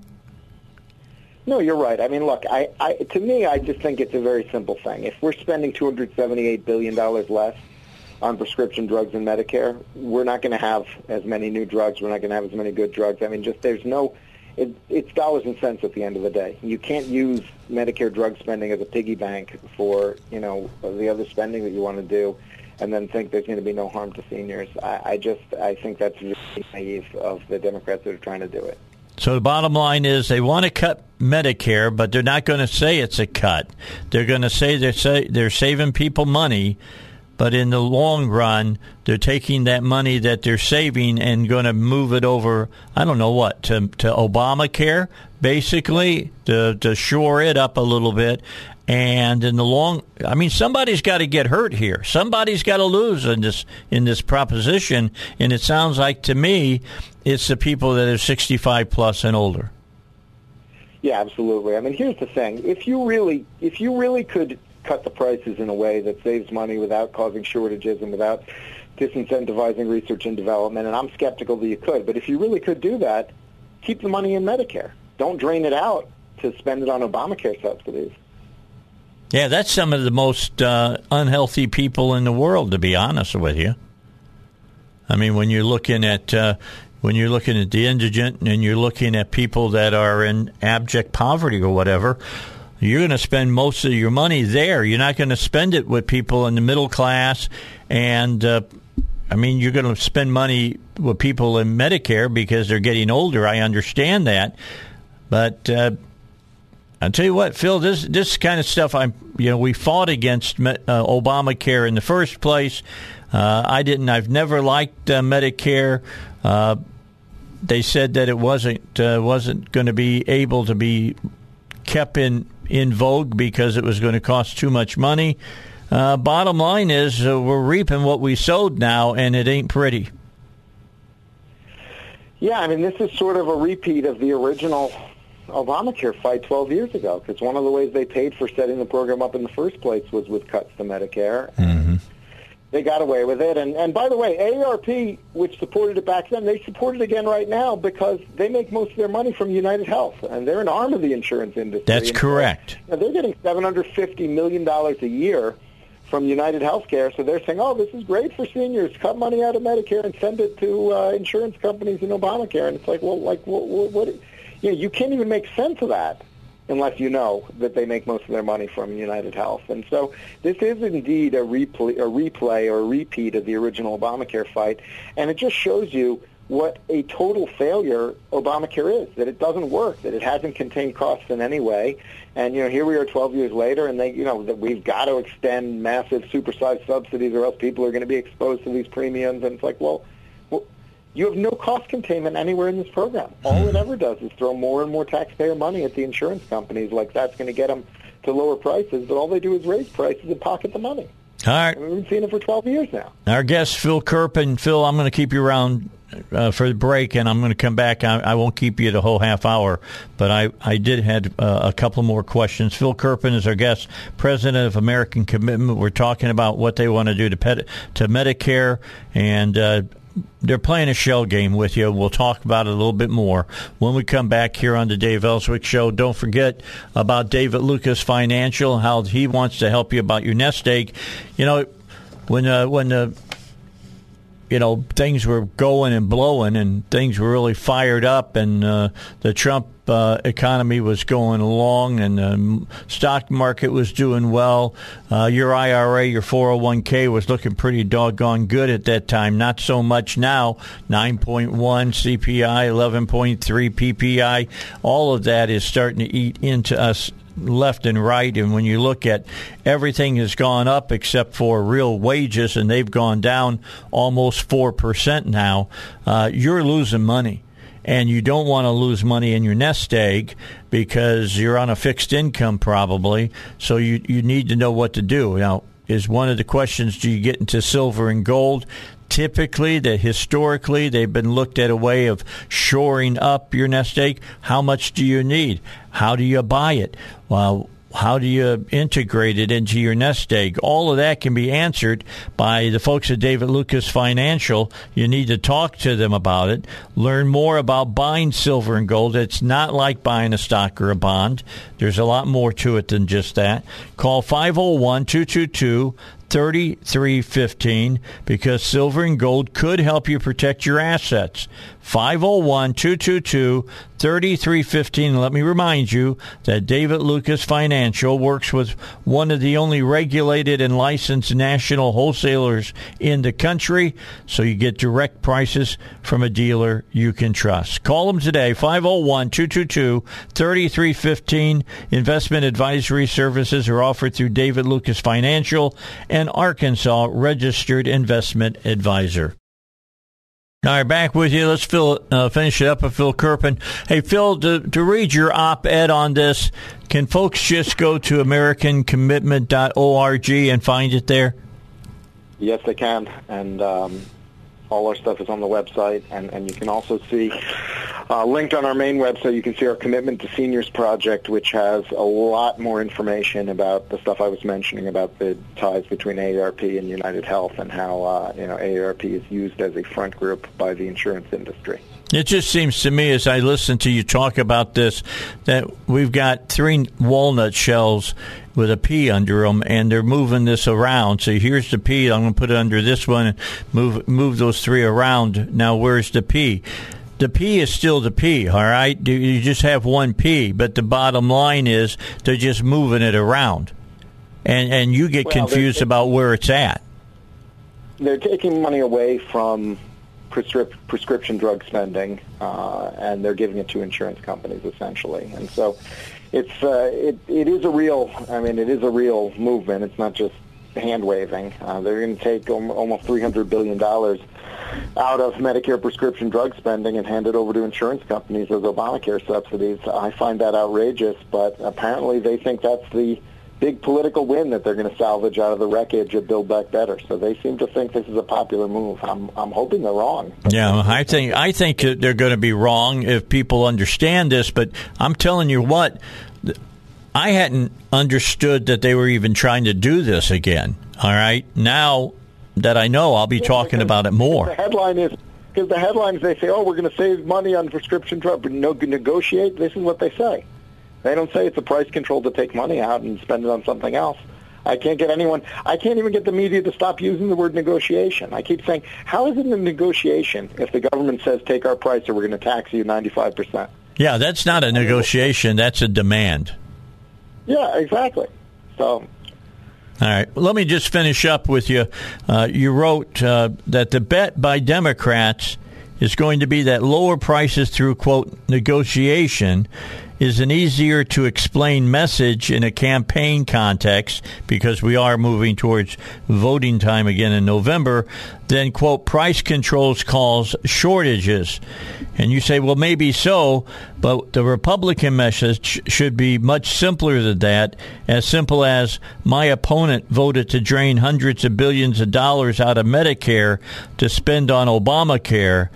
We've seen this one before. The result, a Republican landslide. And, are the Republicans cognizant that they're trying to do this? And if so, why aren't they talking about it? Well, yeah, they're cognizant. I've reached out to a number of offices and suggested this messaging, which, I don't reinvent the wheel, right? Let's use the same message we used the last time they did this.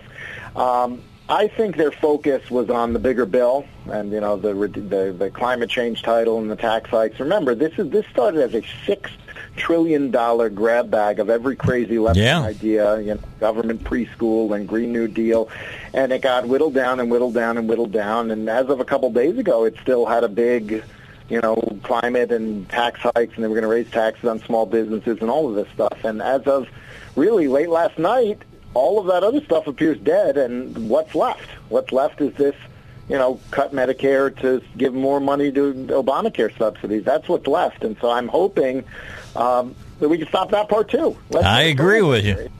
Thank you, Phil, for being with us. You keep your eye on this. Anything new happens, get in touch with me. You'll be on in a heartbeat, okay? Sounds good. Have a good one, Dave. Thank you. Phil Kerpen, our guest here on the Dave Elswick Show.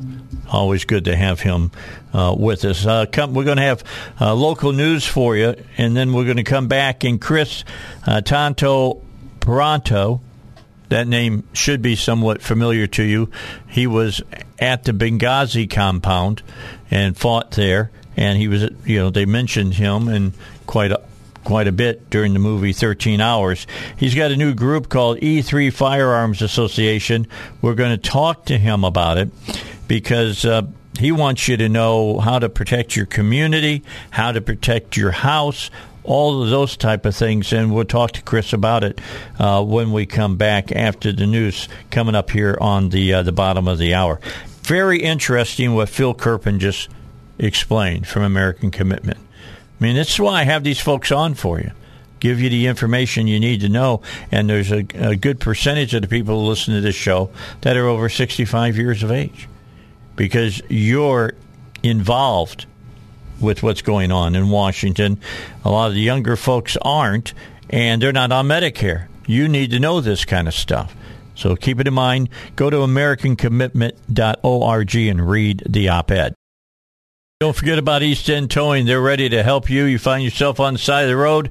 They know what to do no matter the situation that you might be in. Maybe not your car that broke down. Could be a problem with a truck or a camper, or maybe it's just you're pulling your boat and the trailer's gone bad on that. Give you an opportunity to make sure that gets fixed as well. But bottom line, no matter the circumstance, they're there to help you. Call East End Towing, 501-888-8849. That's 501-888-8849. Got a special guest. Being a former, being a vet, I'm always, happy to have other vets on the air. This guy's special. We all remember Benghazi. I still have a sign up in my studio that says, "Remember Benghazi, vote Trump," on the wall. And joining us today, Chris Paronto, better known as Tonto, here on the Dave Elswick Show. He was in Benghazi. If you saw the movie 13 Hours, you know all about him. You know all about what happened there. We talked about it. We talked about it a lot. But I want to talk about, he's moved on now, and he's got a new group, E3 Firearms Association. And you want to talk to folks out there with the rise in crime all across the United States about how to protect their families, protect their communities, and how to go about protecting yourself. Yes, sir. Dave, thanks for having me on. I didn't realize I was so close to you. I just live up in Fort Scott, Kansas, so I'm not far from you at all. Yeah. So I really appreciate you having me on there, brother, and thank you for being a veteran yourself. I appreciate your service, brother. Yeah. That's fantastic. Absolutely. Absolutely. We do everything we can for veterans on this show. So let's talk here. Background checks. How good are background checks, do you think? On paper they're excellent. It's just do they follow through on those background checks, and that's the problem. It's not even the gun stores that do it. They fill them out correctly. It's just does the ATF and the feds do their job doing the full background checks or enforcing the background checks, and that's where if you're a law-abiding citizen, the background checks work fine. Yeah. If you're not, they don't, and that's where we come up with the E3 farms and me being a ranger and using a farm, and I know how good a farm can be in the hands of a good person. I've experienced it. If you watch the movie 13 Hours, good people that have guns can defend good people that don't. And that's correct. I've seen it in the global war on terror for 10 years prior to that, too. So I think nowadays, brothers, you've seen it just as much as I have with the violent crime rate going up. And, I'm not going to bash law enforcement because I have a lot of friends that are law enforcement, are SWAT, I teach a lot of the guys that do that. But we saw in Texas sometimes the law enforcement's not going to be there. And the best thing to do is be prepared and be able to protect ourselves. And that's where these three farms come in. It's just training people to be able to take care of themselves and protect their family and protect the innocents out there. And that's what we need to do. And as veterans, we did that. We signed up to do that. Well, why can't we teach others to do that here in the U.S., where it's becoming more and more important to do so? Okay, so what does E3 do that people need to know about? Sure. Well, we do, of course, we do the farms classes, we do the training. Myself and my partner, Adam Painshot, he's still a current state trooper out there in New Hampshire. We do the normal classes, farms, coming with teaching. We have a lot of fun doing that. It's very non-intimidating. I think that's where we lose a lot of the new shooters we need to come in, is they think they're going to be coming into an intimidating environment, and we aren't. I mean, if you've seen the movie 13 Hours, I did dance a flashlight. That's me. I was the guy with the shorts. I'm the same guy, and that's the personality I have on the range. But it's also putting stuff online, teaching classes that you can just go online. It's hard to spend money on classes or frivolous expenses, I guess you could say. Granted, protecting yourself shouldn't be considered frivolous, but we don't have that extra cash right now to spend money on classes. So going online and being able to even just see teach yourself. And there's the ability to do that with online classes, which E3 does. And then also just having a network of like-minded individuals that you can come out and spend time with and gain confidence with farms. That's part of the biggest thing, is to defend yourself, is having that confidence that you do generate from training and being around other people that are like-minded, that do use farms, the ones that have used farms for years and have the ability to protect themselves. And being around those kind of people definitely does build your own confidence in yourself, and then it wants you to go ahead and gain more training, more knowledge of farms, and that leads to more potential to have you having the ability to protect yourself. And that's what we do at E3 Farms. It's just building your confidence up, building your levels up, and then being around a group of people that want to be able to protect each other. And it's like a firestorm. It just generates that confidence in yourself, and being out in the street and walking with confidence and becoming a hard target. And I've seen with scumbags that are out there, they do pick the easy targets. Those that do train and farm honestly become harder targets on the street because they just walk with more confidence. And I've seen it. I've seen it with new shooters becoming exceptional shooters after years of training. You know, there's a lot to be said that if you can just make eye contact and look them directly in the eye about what that will do. But let's talk about some of the problems we got with guns in this country. We got about 3 guns per person. That is what I've understood here in the country, and I have no problem people having firearms. What I want them to understand is that it's like any other thing that you own. You got to know how to use it. Yes, sir.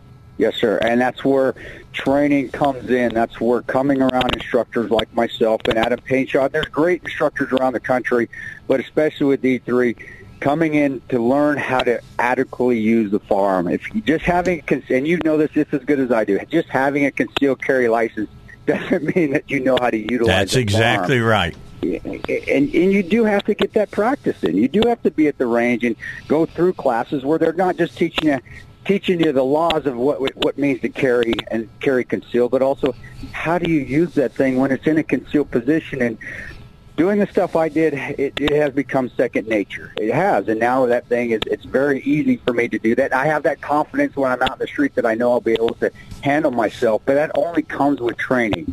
And you have to get that training, and that's where E3 falls in line. And you come and get the training, and you get to have fun, and you're going to laugh. We're going to enjoy it. We're going to have a good time together. And at the end of the day, I've seen people walk off the range after one day of doing a basic defensive concealed carry course, and they're on cloud 9. I mean, their chin's up. Like you said, their eyes are up.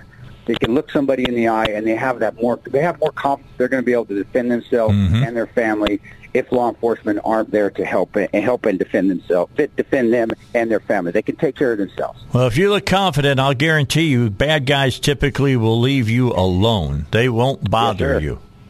Yes, sir. They just won't bother you. On that. So when they come in to talk with you, real quickly, let me ask one last question here. When they come in to visit with you, do they need to come to your range, or do you go out and hold these classes, or how does it work? We will hold classes, and we usually use, and that's what we try to do, is private ranges. So it's something special.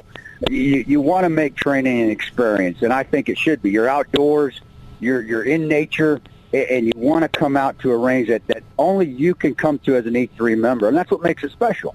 And then you come out, and you're outside. You've gone outside ranges. It's just a wonderful day to be outside shooting. It's therapeutic, and it's fitness, and we need to have fitness in our life even more so now than ever as well. So, yeah, they will come to us. You'll find out where we are when you sign up to be a member. The ranges that we'll have throughout the year will be on there, and you come to them if you want, and if you don't have to, but they are there, and they'll be scheduled throughout the year. And then also other events that we'll have as far as we have dinners. We hopefully next year we're going to be able to do this. We'll be able to shoot at the rim of the Grand Canyon. I mean, that's a bucket list for me. Just being able to do cool stuff like that. So it's not just coming to the range and shooting. It's being around nature and being in some of these wonderful areas that you wouldn't normally get a shoot at any other range or with any other instructor, and that's what makes it special. I mean, because I want it to be special. I want to go to places that, wow, I get to shoot at the Grand Canyon. This is a bucket list here, and I want people to feel that same way. So it's just a tremendous experience. You got to make things fun, and shooting here in Grand Junction, Colorado, around the Red Cliffs, and then also where I live in Kansas, just in the beautiful on the edge of the Ozarks. And you live in that area. Yep, I know what you're talking about. All right, Chris. Boy, it's therapeutic. Chris Pronto is our guest. He has this E3 Firearms Association. You know him from Benghazi and 13 Hours the movie. You learned about Benghazi from that movie.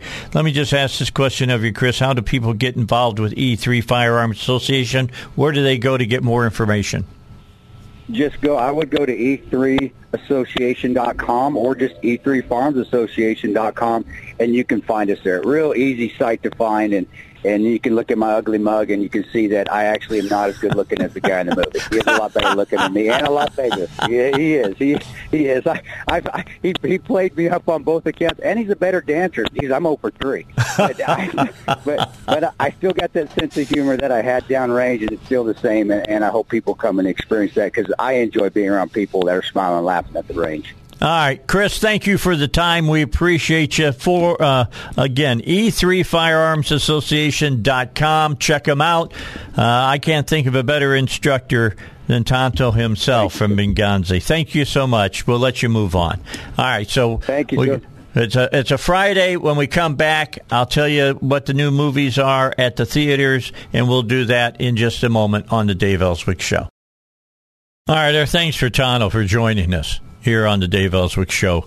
It's always nice to talk to a former vet, always nice to talk to an Army Ranger, and definitely always fun to talk to somebody who was in an episode in American history, and he was being at Benghazi. And if you haven't seen 13 Hours, you need to watch it. It's a great movie.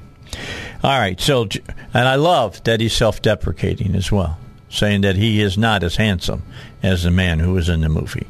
And the guy dances better than he does as well. That's E3FirearmsAssociation.com if you want to get more information on that. All right, I know people like to go out on the weekends. You've been cooped up in the office all week or on the work site, wherever that might be. And, if you're outside working, I don't envy you, all right? It's just frickin' hot out. And if you're a roofer, I definitely do not envy you, because that's really hot to be on top of a roof and doing that kind of work. Let's take a look at what movies are playing. I'm just going to give you Riverdale 10. Since these are the new big movies at Riverdale 10, you'll probably see them at the other VIP cinemas in Hot Springs, Cabot, Searcy, and Batesville. The first one, Where the Crawdad Sings, that's going to be a big, big movie. A lot of you have read the book. I have not, but I've heard good things about it, and I think that you'll probably enjoy this movie. It's from the best-selling novel. Where the Crawdad Sings tells the story of Kaya, an abandoned girl who raised herself to adulthood in the dangerous marshlands of North Carolina. For years, rumors of the Marsh Girl haunted Barkley Cove, isolating the sharp and resilient Kaya from her community. Drawn to two young men from town, Kaya opens herself to a new and startling world, but when one of them is found dead, she's immediately cast by the community as the main suspect. And as the case unfolds, the verdict as to what actually happened becomes increasingly unclear, threatening to reveal the many secrets that lay within the marsh. Daisy Jones is is the main actress in this, along with Harris Dickinson and Taylor John Smith, directed by Olivia Newman. It's got 125-minute running time. I think that you can't do much better than that movie if you're wanting to go see it, and especially if you're taking your wife or your significant other out to see it. It's kind of a chick. It sounds like a chick kind of thing, although it also is a courtroom drama as well. Playing out also on the big screen, Mrs. Harris Goes to Paris, about an English woman who all of her life has wanted to go to Paris and sit on the runway and look at all the new fashion and things of that nature. That's playing at Riverdale 10 as well. And Paws of Fury for the kids. A good one for the kids. That will be a lot of fun. Michael Cerna, of course, they use his voice in this. Samuel L. Jackson, Mel Brooks, George Takei, I guess it is. Ricky Gervais is in it. Rob Minkoff is the director. The story revolves around a scrappy young dog who fights to save a town from becoming the litter box of a nefarious feline warlord. So that should be interesting. I've been seeing the trailers for it before a lot of the movies that I've been seeing this week. And then other movies that are out there, the Minions are still out there. I went and saw that last night with my grandson. I had already seen it. He got to see it now, and he gave it 2 thumbs up. So he's 5 years old. That should let you know it's a good one that your kids or your grandkids would enjoy. Thor, Love and Thunder, still out there. I've seen it. I gave it a C+, B-. I want a little bit more in the mythology of Thor in the Marvel comics, and it really doesn't deliver it, but it's an entertaining movie nonetheless. Elvis is playing on the big screen still. Baz Luhrmann's new movie. I've heard good things about it. I haven't seen it yet. You can go see it and enjoy it. Dominion still out there. That's the Jurassic Park movie, the final third movie of that trilogy. That was a fun movie to go see. Seeing that they could bring the old crew in with the new crew, so to speak, was a lot of fun. A movie that you want to go see that is a real thriller, Black Phone. That's good. Ethan Hawke is in it. It's very well done. And then still out at the theaters, raking in big bucks, Top Gun Maverick, still at the theater for you as well. That's a great movie to see also. I really, really enjoyed it. I've seen it twice now. Probably will go see it a third time, to be honest. I know a lot of people who have seen it at least twice. And, I like movies that wave the flag once in a while. I mean, really wave the flag. And this waves the flag, and you'll enjoy it immensely. So keep that in mind. Well, we're just about out of time. Tomorrow I'll be in at 9 o'clock with the car and truck doctors. We'll have all kinds of information about your cars for you, and we want to talk about that. I'll bring up this story I did today, earlier on today, saying that we've hit the 5% mark on electric vehicles, and they're saying because we've done that, by 2025, over 25% of the cars on the road are going to be electric. I'm doubting that just because we don't have the infrastructure to support them yet, and they're expensive. $66,000 on average for an electric car. Just keep that in mind. I know that I don't have that kind of bread to just go out and buy a car. $66,000, as well as not knowing how many charging stations there's going to be, how far an electric car really can go. I mean, heat will affect it. Cold will definitely affect it. When they check out how far you can go, they do it on a flat track, and check that out. What if you go into an area that there's a lot of hills and mountains and things of that nature? How far is that charge going to be? I mean, if you got a gas-powered engine, you can stop and fill up at the gas station. if you don't know where you're going to be able to plug into, that's a problem. And they're already talking in Texas and telling people with electric cars, don't plug your car in between 3 p.m. and 8 p.m., which is when the power grid is being used the most, to stop from brownouts and blackouts happening in Texas. It's just crazy stuff. They're pushing it, but they're pushing it before they've got the infrastructure and everything sitting there ready to go. And even Elon Musk is telling them, slow down. Slow down. All right, out of time. Got to get out of here. You have a great weekend. Know that it's going to be warm out, but it's not going to be as warm as next week's going to be. Next week's going to be in the hundreds, and it's going to be smoking here in Arkansas next week. I mean, we're talking maybe heat indexes of 115, 117 degrees. You'll definitely want that air conditioning. Don't want any brownouts or blackouts during those times. So keep in mind, have a great time. I'll see you at 9 o'clock tomorrow with the car and truck doctors, and then we'll convene on the Dave Elswick Show again on Monday at 6 a.m. Power panel will be in, and we're going to have a lot of other guests join us as well. I keep you up to date. Content is king on the Dave Elswick Show.